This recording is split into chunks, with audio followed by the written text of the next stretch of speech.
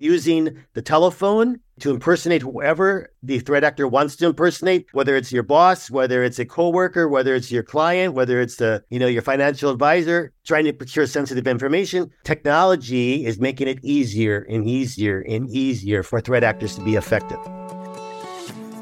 Top leaders, meaningful conversation, actionable advice, bulldoze complacency, ignite inspiration, create impact. Produced by Southwestern family of companies. This is the Action Catalyst. According to IBM Security, human hackers are responsible for over 90% of successful data breaches. Each day, thousands of people and organizations fall victim to crime. Don't wait until it's too late. The Counterintelligence Institute, founded by former senior CIA intelligence officer Peter Warmka, can assist you and your organization in protecting sensitive information and personal data records against security breach attempts. The organization provides global services for all industries, including virtual and in-person presentations, online courses, training workshops, curriculum design for client-managed training programs, business risk assessment audits, and more. These specialized services focus on transforming the human factor from being the weakest link in security to becoming the most effective defensive tool against security threats targeting your company and personal life. Security is not necessarily fun, but neither is becoming a victim. Remember, verify, then trust. To learn more, visit counterintelligenceinstitute.com. By the way, the voice you've been hearing has been generated by AI deepfake technology. Anyone can be a victim. Prepare yourself at counterintelligenceinstitute.com. We are joined once again today by Peter Warmka, a former CIA agent that specialized in what he calls human hacking, and now uses that knowledge to help businesses assess their vulnerability to foreign intelligence groups, criminals, and other threats. Peter is a professor at Webster University where he lectures on counterintelligence and cybersecurity and is the founder of the Counterintelligence Institute. Since you last joined the program back in February of last year, there's been an artificial intelligence explosion, with ChatGPT leading the charge. How have AI tools changed the sort of threats we should be looking out for? AI goes back to the 1950s. It was coined when the first computers came out, right? Artificial intelligence. So a lot of this was developing, but it really wasn't out in public. The general public didn't know very much about it until all of a sudden you had ChatGPT, released back in November. Then all of a sudden it was like, it's in everything, right? And now you get to the point where people are looking at doom and gloom, that the machines are going to take over mankind. I don't see that happening. Technology is neither good nor evil. It depends on the intent of the person, the human behind the technology, right? Well, we can already see in the area that I focus in a lot in regard to human hacking, social engineering, where first of all, we try to gather as much information as possible on a target, whether it's an individual or a company. And some of these features, such as ChatGPT, there's certain things they regulate to ensure that it's not used for malicious intent. They would not allow you to do extensive searches on ordinary individuals to collect on them. They might give you information about, people that are celebrities, high-profile individuals, but the general, Joe and Sally, they're not pulling that information. But the technology is already existing to do it. And that technology in the hands of someone else can easily pull up a lot more information on all of us that can be used for these types of operations. We see for a long time now, one of the biggest areas for spear phishing has been the use of social media, especially like LinkedIn accounts.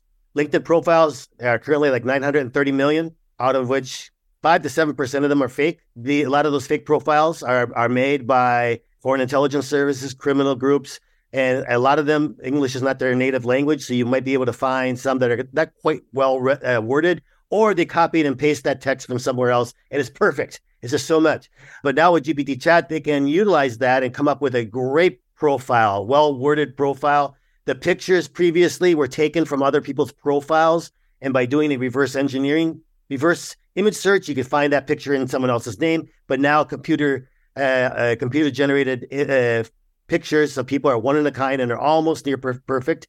So these profiles are stronger, easier to make. They're going to be used more and more to reach out to people for social engineering attacks. Phishing, if people don't know what phishing is, it's about using the telephone to impersonate whoever the threat actor wants to impersonate, whether it's your boss, whether it's a coworker, whether it's your client, whether it's your financial advisor, to ask specific sensitive questions, trying to procure sensitive information, or getting an individual to take an action that could be very detrimental, such as, sending that wire transfer. The boss calls, we need to make this urgent wire transfer. And there's been a lot of cases of that.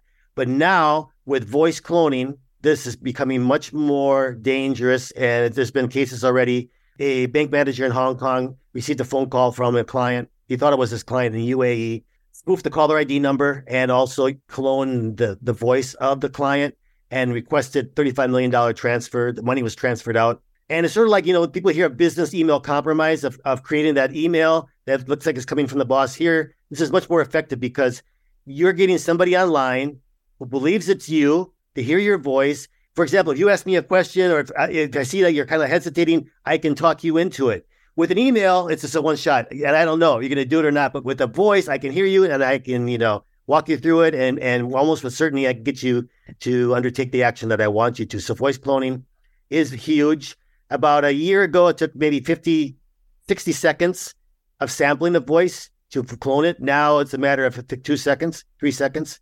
And how can I get your voice? Maybe if you're on podcast, I can get your voice, right? But the average citizen, the average person is probably not out there very much on podcasts or on YouTube.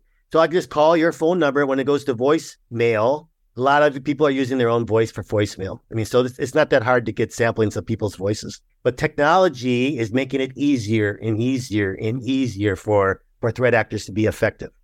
So is the best defense against AI just more AI? Yeah, in the short term, the long term, we could develop, and there are being developed different types of AI detection. Deepfakes, if you want to call them deepfake detection tools. Those are rolling out, but they're always going to be behind. They're not going to be ever necessarily catch up to the other technology that's coming out. And the other problem is lack of regulation. The U.S. is so far behind in proper regulation, whether it's by states or the federal government. So right now, the most important thing is that public awareness, increasing the public awareness to be able to recognize and question, is this real or is this not? So how can we tell if who or what we are dealing with is actually another person or AI? There's very few tells anymore. I think the important thing is the following. The threat is not when we reach out to somebody else. The threat is when we have something incoming, whether it's an email, text message, or a message on approach via social media, or a phone call, or even a face-to-face encounter. The threat is not when we reach out. Potential threat is when someone else reaches out to us who we don't know, or who maybe is impersonating somebody who we think they are, right? Like with the voice. We have to decide, when do we need to verify and when does it really matter? Because if it's coming in and they're asking very sensitive information, asking questions for very sensitive information, or if they're asking you to do something that, if fraudulent, could be very detrimental to you or the firm, such as wire transfer, or, for example, issuing a facility access pass to a very sensitive area of the company. And if that's fraudulent, if you have a threat actor that all of a sudden is wandering around in your company or grants access onto the IT networks, if those are the cases, you have to sit back and say, let me first verify before trusting. That's what we have to do. But there is a segment of the population that I'm looking at that really is the most vulnerable and victimized in society, and that's our seniors. A lot of times they're not quite up to date on this type of technology and these different things that can happen. So they're more trusting, and also they are the most attractive targets, right? They have a lot of money. They're so accessible.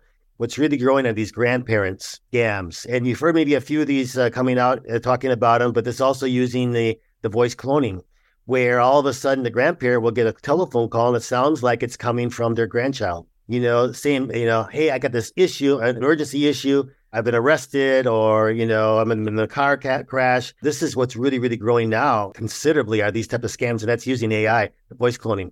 Using the influence technique of fear.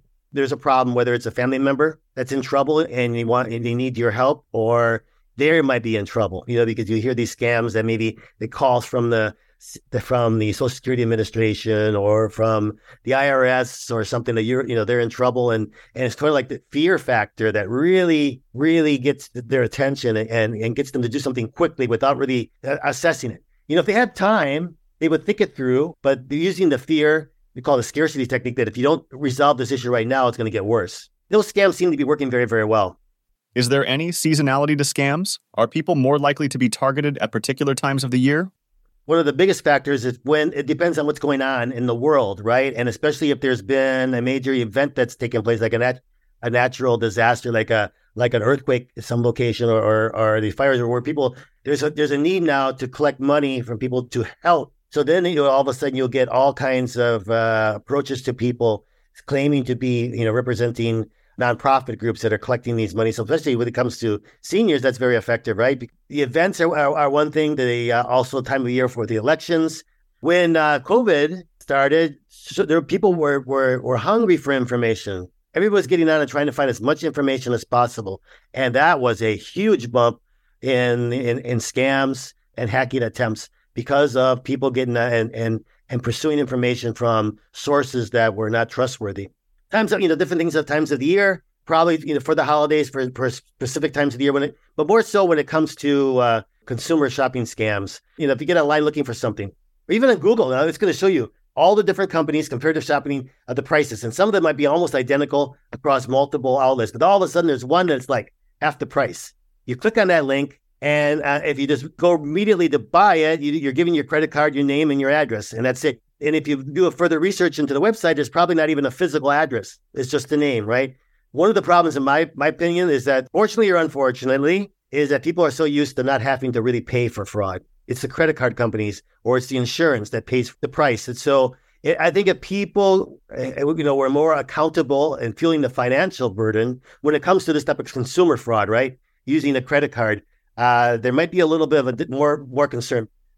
You've just released a new book aimed at one of the most vulnerable parts of the population. What's it called, and where can people find it?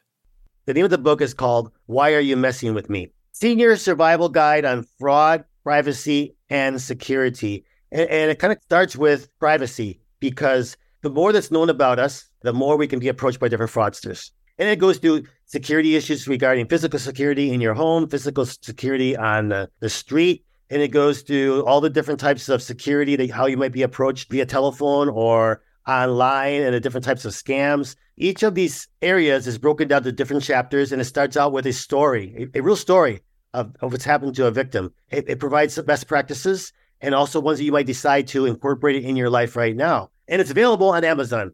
Peter, thanks for joining us once again, and stay safe out there. Well, thank you very much. Take care. If you enjoy this podcast, please make sure to subscribe. And to stay updated on everything that the Action Catalyst is up to, make sure to follow us on Facebook and Instagram at Action Catalyst Podcast, and on Twitter at Catalyst_Action.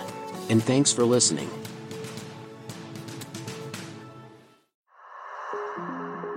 According to IBM Security, human hackers are responsible for over 90% of successful data breaches. Each day, thousands of people and organizations fall victim to crime. Don't wait until it's too late. The Counterintelligence Institute, founded by former senior CIA intelligence officer Peter Warmka, can assist you and your organization in protecting sensitive information and personal data records against security breach attempts. The organization provides global services for all industries, including virtual and in-person presentations, online courses, training workshops, curriculum design for client-managed training programs, business risk assessment audits, and more. These specialized services focus on transforming the human factor from being the weakest link in security to becoming the most effective defensive tool against security threats targeting your company and personal life. Security is not necessarily fun, but neither is becoming a victim. Remember, verify, then trust. To learn more, visit counterintelligenceinstitute.com. By the way,